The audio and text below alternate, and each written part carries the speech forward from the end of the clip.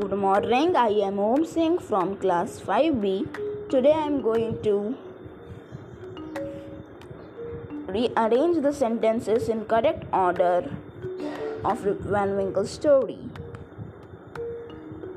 Rip Van Winkle is an amiable farmer. He wanders into the Catskill Mountains where he comes upon a group of dwarfs playing ninepins. Rip accepts their offer of a drink and liquor and promptly falls asleep. When he awakens 20 years later, he is an old man with a long white beard. The dwarfs are nowhere in the sight.